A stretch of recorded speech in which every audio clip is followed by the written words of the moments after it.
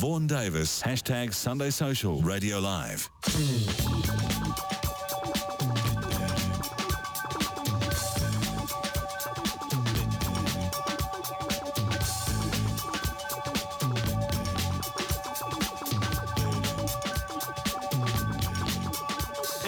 To Sunday Social. I'm Vaughan Davis with you right through till 8 o'clock when the Weekend Variety Wireless kicks off, of course.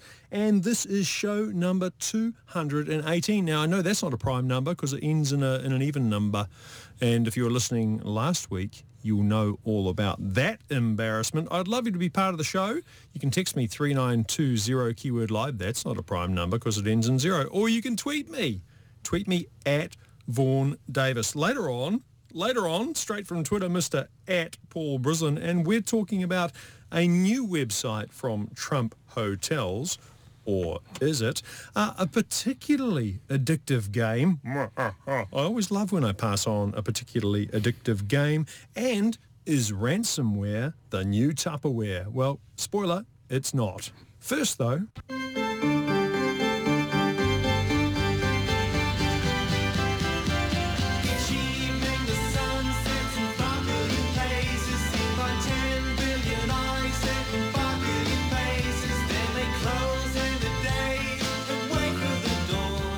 Day, the internet used to be for computers, then phones. Now it's watches, bathroom scales, burglar alarms, and even light bulbs. It's called the Internet of Things. And we're talking to expert Dr. Lynn Wilcox, who is the Chief Technical Officer at Fuji Xerox's Palo Alto Laboratory in California. Welcome to the show. Thank you. Hey, let's talk about that wonderful place you work in, because anyone vaguely geeky, when they hear the words Palo Alto and Xerox in the same sentence, they go, "Oh my gosh, that's like the holy grail of tech locations." So tell us about the place you work. Okay. Well, actually, I work at Fuji Xerox Palo Alto Research Center. We call it FX Pal. We're often confused, and I think you are as well, with Xerox PARC. So PARC is the research lab for Xerox Corporation. We are the research lab for Fuji Xerox. PARC is where they invented the computer. They invented the mouse. Personal computer, the mouse, the GUI. And the GUI? What's the GUI? The graphical user interface. You know, the icons, the mouse, everything that you use on your computer today. Yep. All that thing was invented in the 70s there. And they invited Steve Jobs to come in, look around, see what was going on there. And he did have a look around. He did see what was going on there. He certainly did. And not only did he do that, he figured out what to do with it, and he developed the personal computer.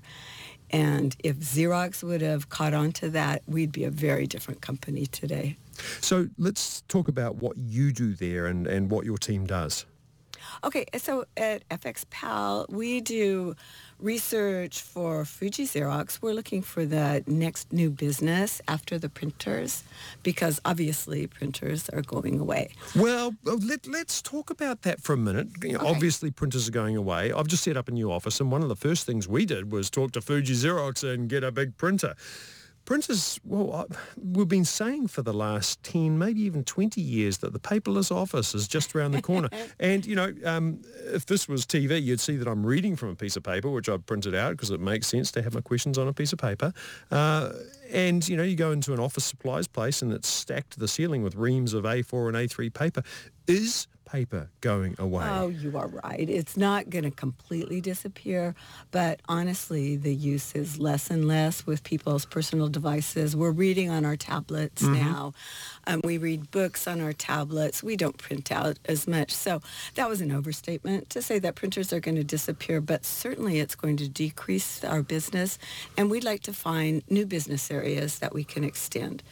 Now, Fuji Xerox and Xerox, we're the communication company, so what can we do to extend communication and more help people with their work environments, the future of work? So one of the things you are involved in, as I sort of alluded to in the start of the show, is the Internet of Things. And it's one of those, I guess it is a buzzword. It's if you could track the Google searches for Internet of Things, it would be, like a rocket ship over the last 5 years probably. So in simplest terms, what is the Internet of Things? So it just in simplest terms, it's connected devices, connected machines, connected objects that you can control remotely without any intervention of people. Mm-hmm. So imagine like your thermostat that you can control with your mobile phone, something just as simple as that, a Fitbit. So that's something that is measuring your heart rate, how many steps that you make, and it's saving it for you so that you can look at things later. It's connected and does analysis of it. So it's devices that are somehow connected to some sort of computing device. Does that make sense? Yeah, Yeah. and Okay. and in a lot of cases they're not all that high tech because you can buy a light bulb now Exactly. that talks to your home Wi-Fi and can be controlled by an app, right? So what time of day you want it turned off and on, even whether you want it to be sort of bluish light or reddish light, depending on your mood, which is kind of cool. Absolutely. Yeah. I mean, it's just simple. You're right. We used to just connect our computers, and now we connect just about anything. And to the point now where I don't know if that tipping point has been reached, but before long, more things connected to the internet than people. I think we've already reached that. Right. Okay. Absolutely. Yeah. So at Fuji Xerox, you're not just looking at your Fitbit and your bathroom scales and your light bulb. What does the Internet of Things mean to your work? Okay, well, we actually go a little beyond the Internet of Things with something I call ambient intelligence. Ambient intelligence. Right. That's a new one. You heard it here first on Radio Live. Ambient intelligence. So it refers to environments that sense and react to the presence of people. So people is the key word there. And it combines IoT, the connected devices, those are the sensors, with AI. There's another buzzword, but it's artificial intelligence, just the smarts. It's just some kind of computing smarts to be able to react to people in the environment and then to be able to understand how they behave in the environment so they can make things better for them in the future.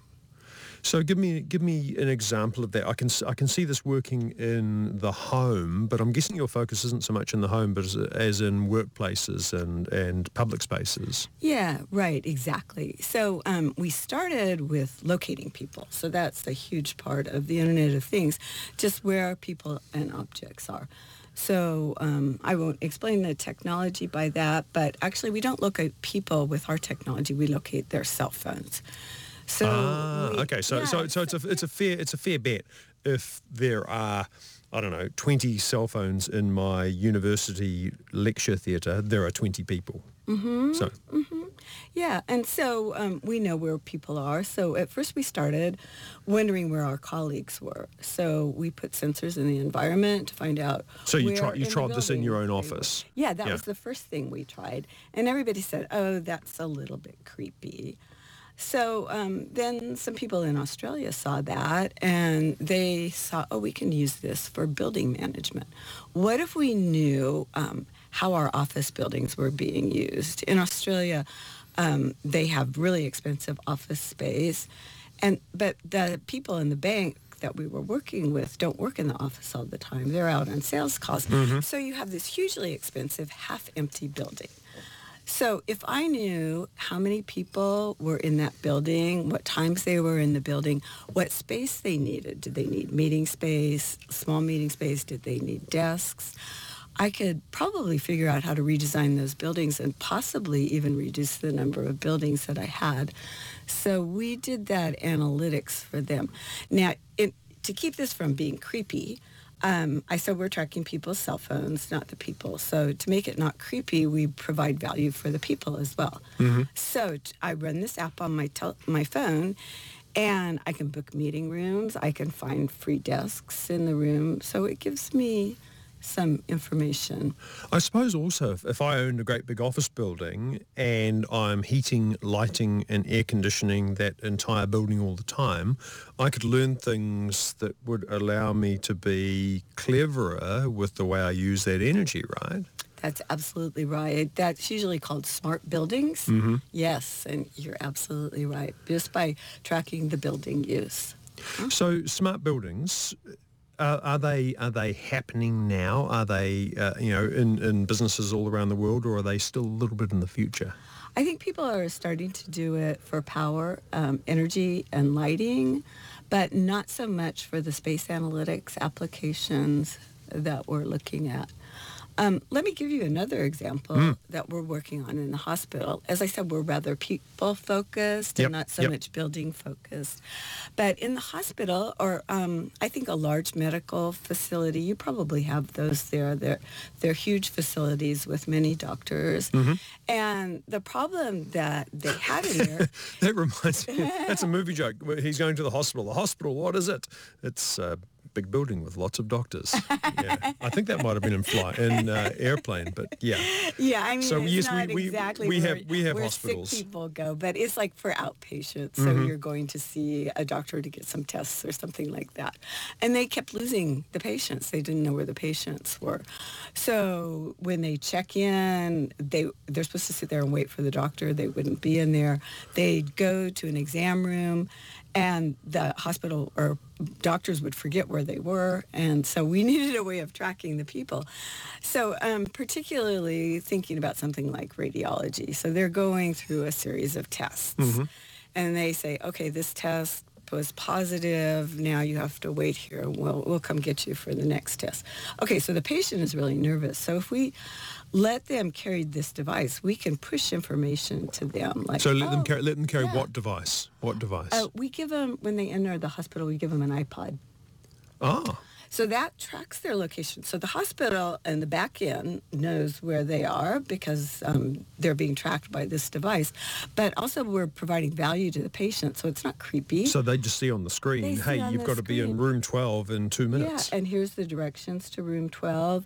Here are the results of your last test, but don't worry because this is, here are some things. And so it keeps them busy. And here's some games to play while you're waiting. We don't do that, but that's a good idea. If you don't mind us borrowing that. Some music to listen to. Hey, we're talking about the Internet of Things and all sorts of other interesting tech from Lynn Wilcox from Fuji Xerox. Back soon.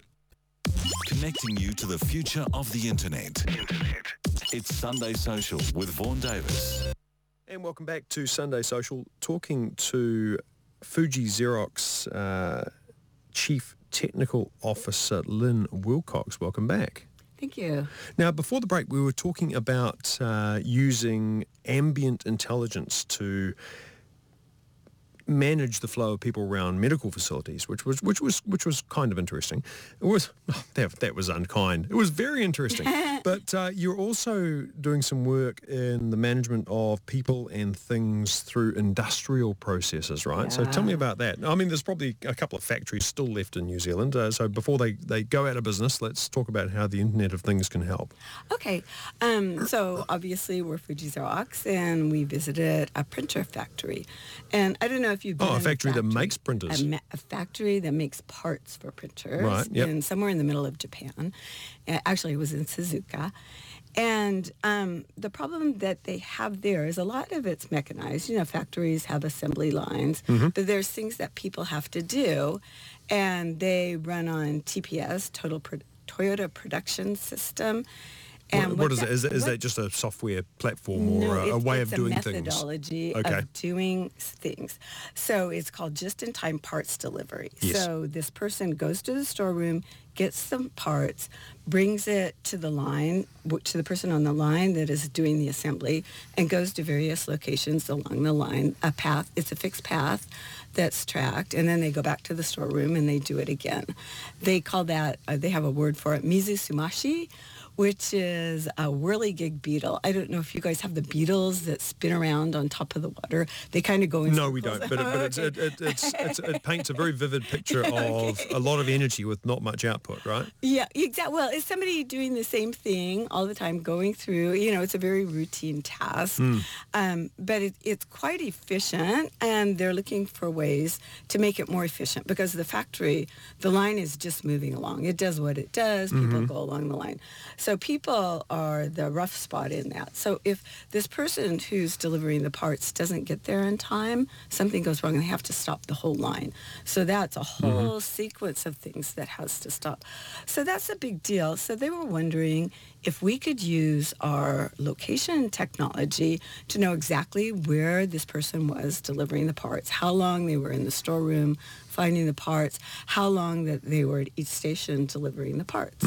So we set up the technology there and so that we could track them going around this fixed line. So in this case, there's not a whole lot of value to the worker. I'm kind of big on having this be reciprocal. Yeah. But in this case... Yeah, because it feels like, creepy, you're being watched and you can't slack off and you can't have a bad day because you're being measured. Right, exactly. But that the reality of that job is you can't. So if we can find ways to make it easier for them, if there was a way that we could track this line, find out, alert when there's failures, so the boss knows when there's a problem. So before it causes a huge issue, maybe he could quickly go in there and solve it. And give Jones some more coffee because Jones is walking too slowly, right? Right. Yeah. Or maybe Jones is having an affair with, Susan on the assembly line and lingers a little bit longer than he should. Right. So they could know about that and get in there before they cause a lot of trouble with the machines. And then we also analyze that data on the back end and see, okay, well, this person is having a really hard time picking up this certain part or delivering this certain part. How can we do that better? So that allows you to optimize it. And the poor person who's running around like a little bug along this assembly line, it is helping that person do their job more efficiently and better. So it's not direct benefit, but it is indirect. How do they feel about it? How do people feel about that degree of scrutiny? Because we're happy to give that degree of scrutiny to Facebook or Fitbit or where we see there's an exchange, right? Imagine like a tennis player, and you put sensors on the tennis player to help them play better. How do they feel about it? They feel great. I mean, it's getting their game better. And so this is the same thing. They want to do a good job in the factory. Of course they do. And they don't want to screw up. And so it's just a tool to help them perform better. So let's go down the assembly line a little bit further and say we've made a printer or we've made a copier. How is that big, enormous, expensive, noisy, sort of smelly machine in the corner of my office, how is that getting smarter? How is the fundamentals of that changing? Okay. Well, the printer's a printer itself, but we have a product now, Smart Work Gateway, and that's a connected printer. And what that allows us to do is know what's being copied on the machine. So we have some technology. Really? Yes. So when you say us, this allows Fuji Xerox to know what's being copied on the Fuji Xerox machine. If we buy into this. Yeah. No, I mean, nobody's going to spy on it. No. But what we can do is we can put an edge device on the computer. If you want to monitor what's being printed, put an edge device on the computer and watch what's being copied. So what we were doing is looking for copyright when teachers were copying material and trying to determine what was copyright or not. Because I remember even back when I went to university, there were signs at the printer about what could and could not be copied under license, right? Right, and well, but we all just ignored them. Right, but these are the schools, and so school are making a copy of a lot of copyright material.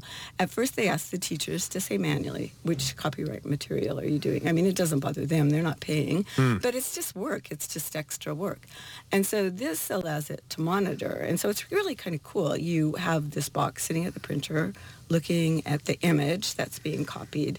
We create a signature of that document, and then send that up to the cloud, and it's matched against millions of copyright material in the cloud. If it's found, it's automatically billed. So it's all automatic. The teacher doesn't have to do any extra trouble, and the people who own the copyrights are paid fairly. So it's kind of a win-win situation. Now, you could use that for other things. You could have the copy machine refuse to copy proprietary material. I was even told recently by a Fuji Xerox salesman that people in certain countries are copying money, and our copiers are so good that they can Did get you say money? money, currency, paper currency.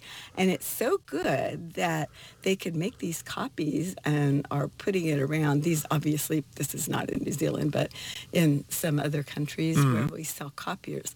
And they said, can we detect when people are doing that? And I said, yeah, sure. So that's Say what you probably wanna that's monitor. probably a use that not many people would argue with, or copying of passports, or copying of driver's licenses and things like that. So Exactly. most of us would want a printer to be able to detect that and go, nah.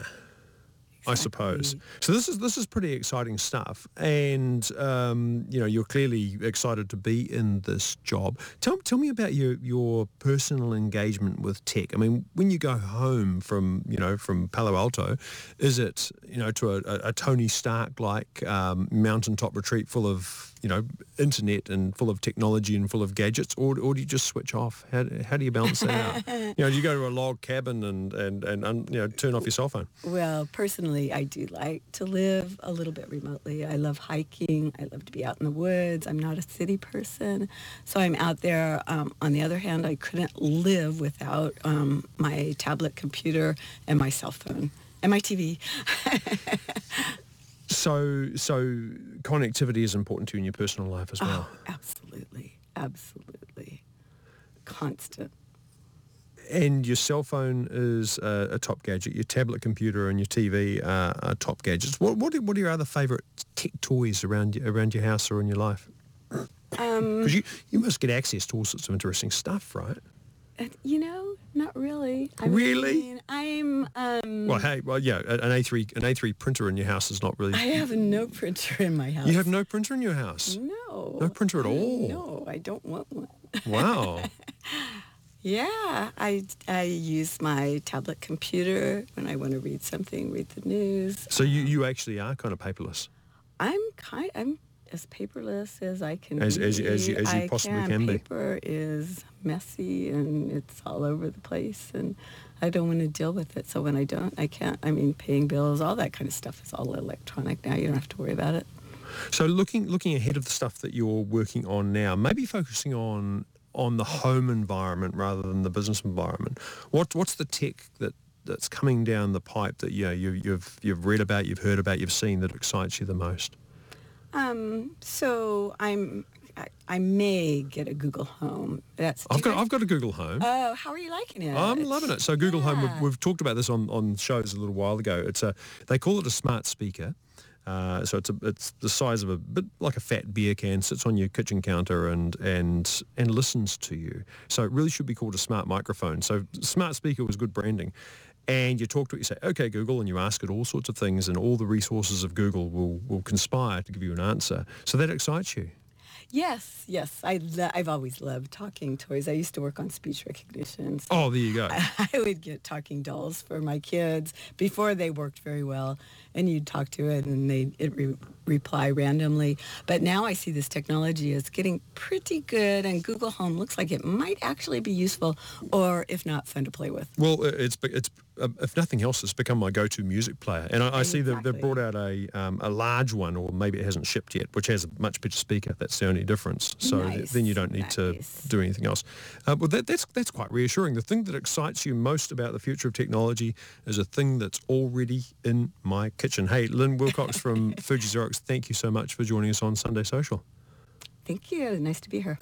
Sunday Social. Welcome back to Sunday Social. You can listen to that whole entire interview, of course, at radiolive.co.nz under shows and Sunday Social. Or if you're one of those podcast people, I see you sitting on the bus with your earbuds in, you can download that from iTunes. Just search Sunday Social, Radio Live, Vaughan Davis, search any of those things. Search all of them. Hey, big Sunday Social, welcome back to the chair, Mr. Paul Brislin. How are you, Paul? I'm jolly good. I'm good. I'm looking for a pair of earbuds. Do you have any to recommend for listening to podcasts podcasts? Well, I don't. Several reasons. I keep upgrading phones, and what I Yes. thought was a good pair of earbuds to plug into the bottom of one phone. It's no longer. Computer says no. Yes, well, it's all Bluetooth now, Vaughan. It's all wireless. It is all wireless. Frying the back of your head. Yeah, it is, and we're actually going to talk about that later in the show. But no, I'm open to recommendations when it comes to headphones, because I think pound for pound they're about the most expensive electronics you can buy. I would say that's probably about Pound right. for pound. Pounds, even kilojoules. They are very costly beasts, aren't they? They are not as costly though. They are not as costly, Paul, as ransomware. Ooh, Ransomware. nothing is as costly as ransomware. So tell me, I'm familiar with Tupperware. Yes, very I similar. may even have some in the cupboard. But ransomware is quite another beast. Well, it is. Ransomware is where you cheerfully log onto the computer one day and computer says not only no, but I now belong to somebody else. And if you don't give me lots of money, I will lock up all of your files and you'll never see them again.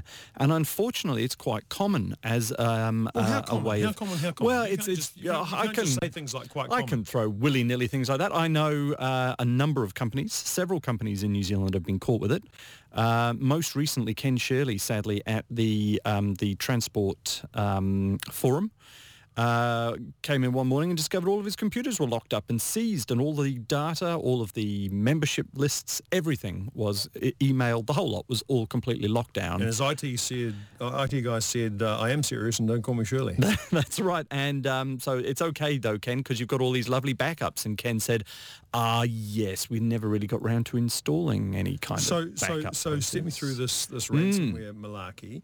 I'm a dirty hacker. And Yes. In fact, I'm wearing a hoodie as we speak. We're so hoodie bound. I'm dressed as a hacker. Yes. I go, all right, I've identified a company that really, really needs its computery stuff. Well, probably not even that far. I would say I have identified a problem with a security flaw that I can exploit. That you know that lots of companies use. May have out there. It could be Windows XP, Right. the old days. It could be something that's just come up recently. So I send out, I send out a piece of malicious code. That's right. Which denies, could be an email, could be a website, Yep. could be a link, all of them any of the anyways. above. Yep. Which denies the legitimate users of this computer or this server or these files access to them. That's right. Unless I send them some sort of unlock code or Yes. unlock them myself in exchange for money. In Hence, exchange for the cash, the the ransom bit. Well, let's say this happens to me. Yes. Let's say I have a business. Yeah. Oh, I do. Oh, you do have a business. And I have one of these ransomware attacks. Never negotiate with terrorists. I've Yeah. seen enough of those That's right. White House is down movies to know this. Grey Lynn is down. However, Yes. let's say it's $1,000. Why don't I just pay the $1,000, get all my stuff back, Yeah. and then patch it up very strongly so it never happens again? Why don't I just do Why that? don't you just? Like, It sounds. like Ken Shirley did. Well, it's a very sensible idea. Look, let's just pay the man, and we'll get all our files back, and we'll carry on. Yeah. Well, because you. Park bench, Central Park, That's brown right. paper bag, Yeah. $1,000 Under unmarked Pier bills. 24, does, in this case, Bitcoin, because you actually don't know what else they've put into your files. So you might get all your files back with a little bit of something extra, Vaughan, and then in a year's time, oh, look, this time, because we know that you'll pay $1,000, this time it'll be $5,000. Right, because even though I've then gone and built these amazing firewalls That's right. that protect me from the outside world, It's on I've the actually inside. said, yes, please, may I have Yep. my files back that contain what Something I nasty want. and a bit So, whoopsie. So the moral of the story. Well, lots of morals, but firstly, who is being targeted? What sort of businesses are being hit? Well, by this? and again, it's probably not so much targeted as just getting lucky with small businesses in particular, because large companies tend to have an IT team. They'll have hopefully security professionals who are constantly backing things up and updating and making sure their firewall's protecting them and their antivirus is working, all that malarkey, as we all do. Right, Vaughan? Yes. So it's the smaller companies with, say, 5 to 6 looking to at 10 myself. people I'm feeling a looking bit at myself. sheepish. Are you feeling a little Goatish. sheepish, a little goaty? Nah, well. You're well, yeah. Well, this is it. Well protected. They're the ones who tend to be a bit like Ken and the forum. Well, look, we don't, it's not core to our business. We're not a company that is out there on the internet. However, if you use computers, you're probably highly reliant on them. And if it's membership lists, whether it's your accounts, whatever.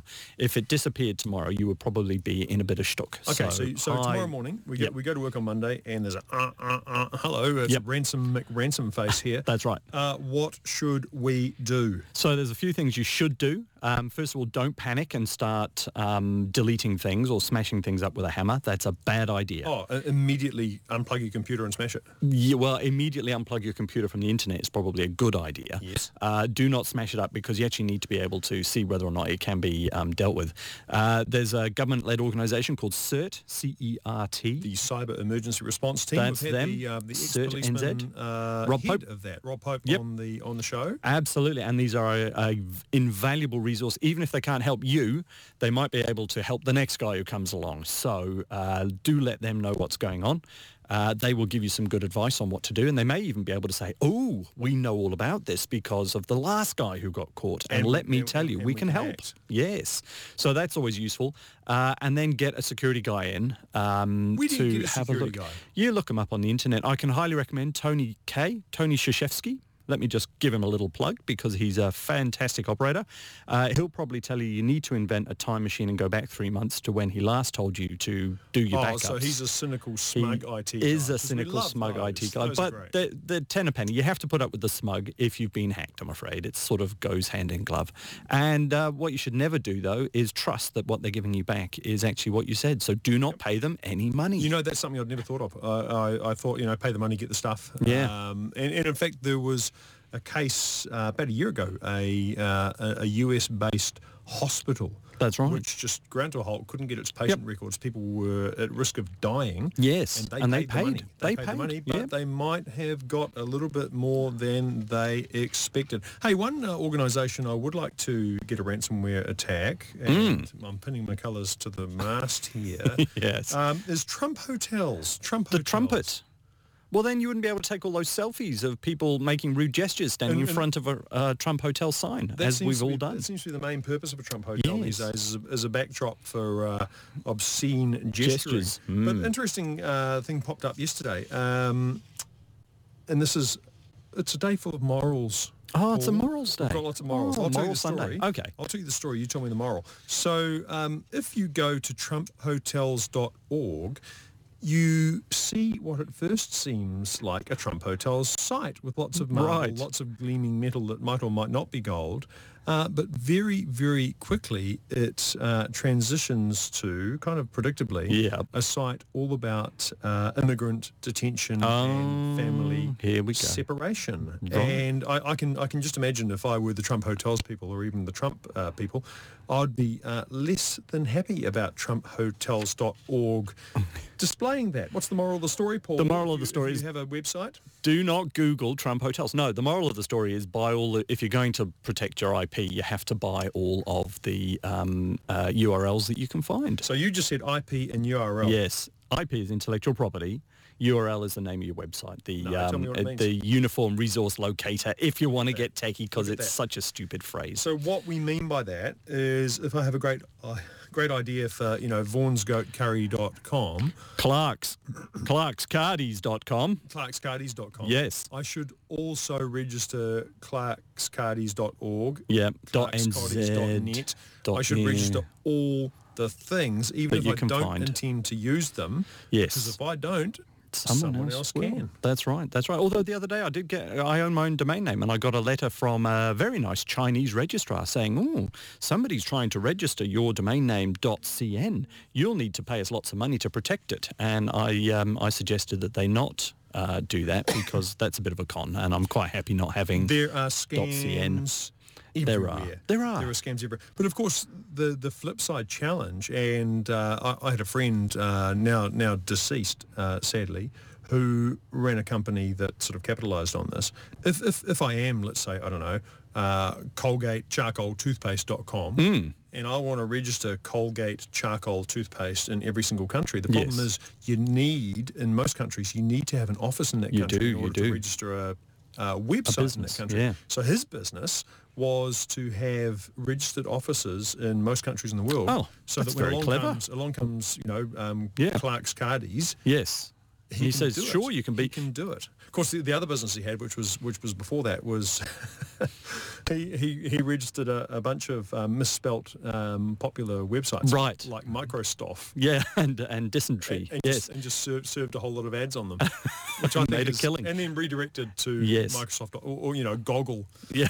Goggle.com, which I thought was absolutely genius. It was a victimless crime. That's right. And no crime at all. Did it make him lots of money? I It hope made him so. an awful lot of money. Good. And his aeroplanes were much nicer than my aeroplanes. They always say whoever dies with the most toys wins. Yep. Well, Tony, if you're listening up there, you won. After the break, the apps, websites and internet goodness you just cannot do without. Back soon.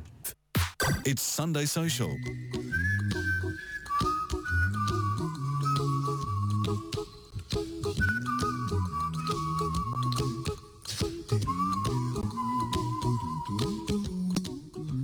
Welcome back to Sunday Social. Yes, indeed, there's a bazillion apps out there on the internet web, but most of them are rubbish. Luckily, Paul and I have spent, most of the last week or so going through the app stores and finding the apps and websites that are not crap. Have we not, Paul? Countless minutes. Countless minutes. You're Yes. quite vague with your big With my claim- numbers. Your big I've- claims. A number of many. Several, You should be sometimes. a politician or a PR person. I love this. We spoke about this briefly on the show last week with PC. Right. This website called IKEA or Death. IKEA or Death. Now, what do you think a website called IKEA or Death does, Paul? I would hope it imports IKEA furniture into New Zealand on the sly so you can buy it off them. Or they kill themselves. We promise. We will bring you that kitchen. Yeah. Or we will kill or death. ourselves. No. No? No. That is not what it is. I know. Do you? I'm guessing. Yes. Build your own coffins. Oh, that's interesting. We should just play a guessing game. For the We rest of the could. show. We could. I'd do that. Flat pack. Flat pack coffins. Flat pack dude boxes. Yeah. No, it's not that. So IKEA or Death.com, I think, is absolutely fantastic. It's one of these single-purpose, pure idea websites, and plays on the idea that the names of most IKEA furniture items are pretty weird. They are. And at first glance, it's very hard to tell whether or not an item, the Sventkvist, which is that a pot plant stand? Yes, or a is that, bed. in fact, a death metal band? Yeah. So someone, I see. So someone's got the site up. Bless their cotton socks, has made a website called IKEA or Death, and we're going to play a radio version of it. And I've got all the answers. Okay. So perfect. You've just got. I'm going to read them out. You've got to say, is this an IKEA product or is it a death metal band? Okay. Okay. Absu. Absu. Oh, that's definitely an IKEA product. No, it's a band. Craft. Craft with a C. That's got to be an IKEA product. That's a band. Vitzjo. Vittsjo. Vitzjo. Vitzjo. No, that's a band. That's a shelf. Oh. Abercock. That's- Abercock. Well, I've heard them play, so I know that's a band. Have you really heard them? No, I've never heard them. They are a band? They're an English I'm band. Klubo. Klubbo. That's a type of lamp, That's surely. a table. You're very close. Oh. Bastig. Yes, that's a band. Yeah, it's a band. Yep, but it's yep. well, no, it's not. It's a kitchen drawer handle.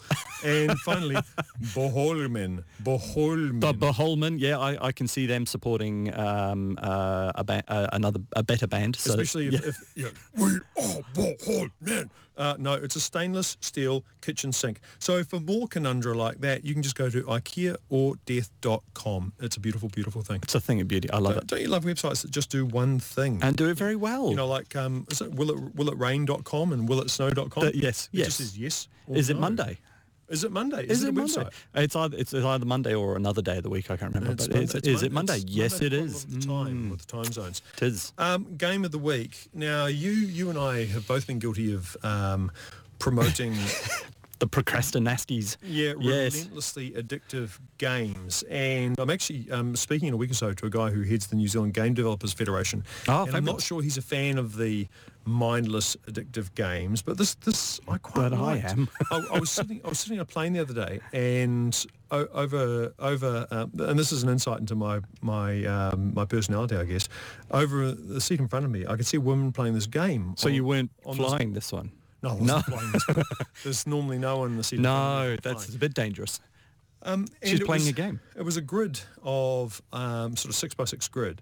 And there were numbers on it. And she was sliding the numbers around and adding the numbers up. I thought, I know what game like that is. Sudoku kind of thing. Kind of like Sudoku. It's called 2048. And part of me wanted to play it right there and then, but part of me was too embarrassed in case anyone else saw me playing this mindless game. It's really neat. It's really neat. And I'm going to compare it to this game, 2048. I'm going to compare it to a game that you like called Two Dots, which is also mindlessly addictive. Manically addictive. All about joining the dots. It is. So 2048, you start off with the screen and it's got a couple of numbers on it, and there'll be 2, 4, 8, 16 multiples. Multiples, double tools, yeah, whatever they're called. Yeah. As I Base 2. pointed out in the setup, I'm no good with numbers, certainly prime numbers. And the idea is that you slide identical numbers together to make a larger number, right. and eventually you'll make 2048. Yeah. But you need to slide them together before you run out of space. Yeah. Addictive and interesting and fun and simple and beautiful. Written in one weekend by a 19-year-old in Italy, tens of millions of downloads. Oh, it's just ridiculous. But here's the thing, and I really like it. And you can get a bazillion different versions of it because it's open source. It's free. You can get it on Android. You can get it online. You know, on your desktop. You can get it on iPhone. But he's just said, well, here you go. Just help yourself. Have it. Yeah. Now, Two Dots. When we started playing it, and Two Dots is this thing where if you join two dots of the same colour, they disappear. That's the heart of it, right? More dots fall down and you carry on until you sort of dot Tetris. injured your finger. Yeah, until that's you've right. injured your finger. Yeah. So when you told me about that, which was at least 2 years ago, because we were not here in the fancy news hub. No, studio, it's elsewhere. it too was a simple, straightforward. Simple games are often the best, though, aren't they? Especially on a small device like a phone. Yeah. In your pocket, ready to go at the drop of a hat. I've got 10 minutes waiting for somebody. I'll just Exactly. and off I go. I'll get some Two Dots. I could learn a language, but instead I'm going to do Two Dots. Exactly. So I went back to that last week in a moment of desperation and boredom. Have you played it recently? No, I haven't been near it. It is bloated nonsense. Oh, so see. You cannot so much look towards your phone without it inviting you to share, to play socially, to buy upgrades, to do little side games that cost money. Pish. And the difference between the two could not be more pronounced. 2048, simple, little, elegant game. Clean. Clean. Yeah, clean. That's what you want in It a is game. what it is. Yeah. With sometimes I think there's a little ad down the bottom about the size of a hair. Yes.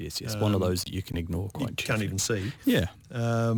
But this, the Two Dots have gone down the commercial route, and it could not be more abhorrent. And it destroys the experience, so you're less likely to play it. So you won't see the flashy ads and all the bits and pieces, and you won't buy the stuff. Well, I think their model is more about buying the stuff. Yeah, buying the bits. $2.99 for some sort of dotty power-up ...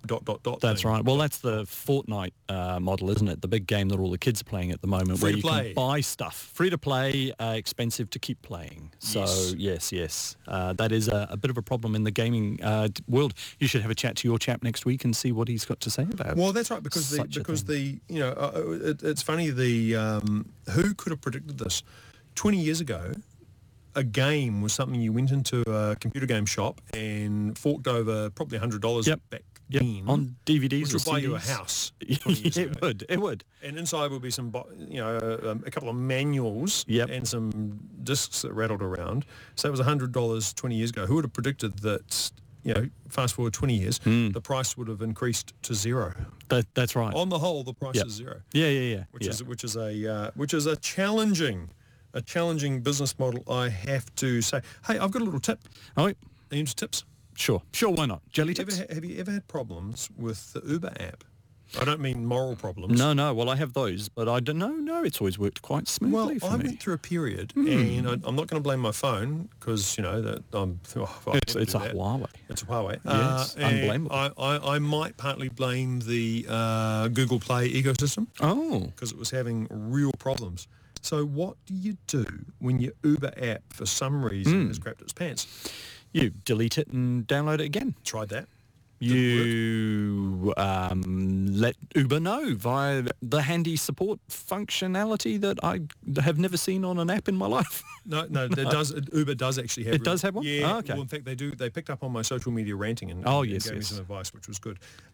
What you do when you Uber craps its pants, and I'm really sorry if you don't live in the main centres and Uber is just something Jaffas have, is the Mobi site. So Uber has a mobile internet site, which is just a site that's configured for the phone. Optimized for the phone. So it's like mobi.uber.com, something like that. Yeah. And you would not know that you were anywhere but the app. So you go this on your phone, mobi.uber.com, and the first thing it says is, it looks like it's you, Vaughan, and ties to your account. The second thing it does is creates a desktop shortcut, which is like a little icon that goes straight to the site. Which looks like an app. It might as well be the app. You just click on that. Yep, and away you go. Bob's your Uber. Well, and it worked, and it stopped your glitching. It worked absolutely perfectly. A week later, the glitching was gone for whatever reason was happening behind the scenes with the map interface or whatever it was. Right. But it was a real eye-opener. And to be honest, a lot of companies spend all their time developing apps when really what they should be doing is just coming up with a clean mobile version of their website. Well, that's what it demonstrated to me. I don't know what the downside of doing this is. Well, I don't think there's any other than it's a sales channel for, look, I've got to go to the App Store and download this app because everybody's talking about it. It's a that sales marketing channel. pitch. It's where you go. It's where you go for the sales because, but the downside, if you're a company developer looking to make an app, making an app's one thing, getting it through the App Store, through Apple or especially Apple. Android or wherever. Yeah, Android is loose as a goose. Slot. Yes. Whereas Apple, none shall pass. But anyway, that was a real eye-opener for me. So the world is You've not learned just something. about apps. You've learned something It's today. also That's good. about... Well, we've learned a lot today, Paul. We've learned about never paying for the Tupperware. Don't pay. The ransomware. Yeah. I mean, we've learned to always register all your domain numbers or your domain... Your uniform resource locators. Your URLs. We've learned the difference between IKEA product names and death metal bands, but most of all, we've learned that Uber is not just an app. It's more than just an app. Hey, it's a way of life. It's been real. Thank you so much for my first half guest, Dr. Vivian Ming. Thank you, Paul Brislin, for coming in. Thank you very much. Thank you very much, Yaz, in the booth. I'm Vaughan Davis. Enjoy the Weekend Variety Wireless right after this. 99.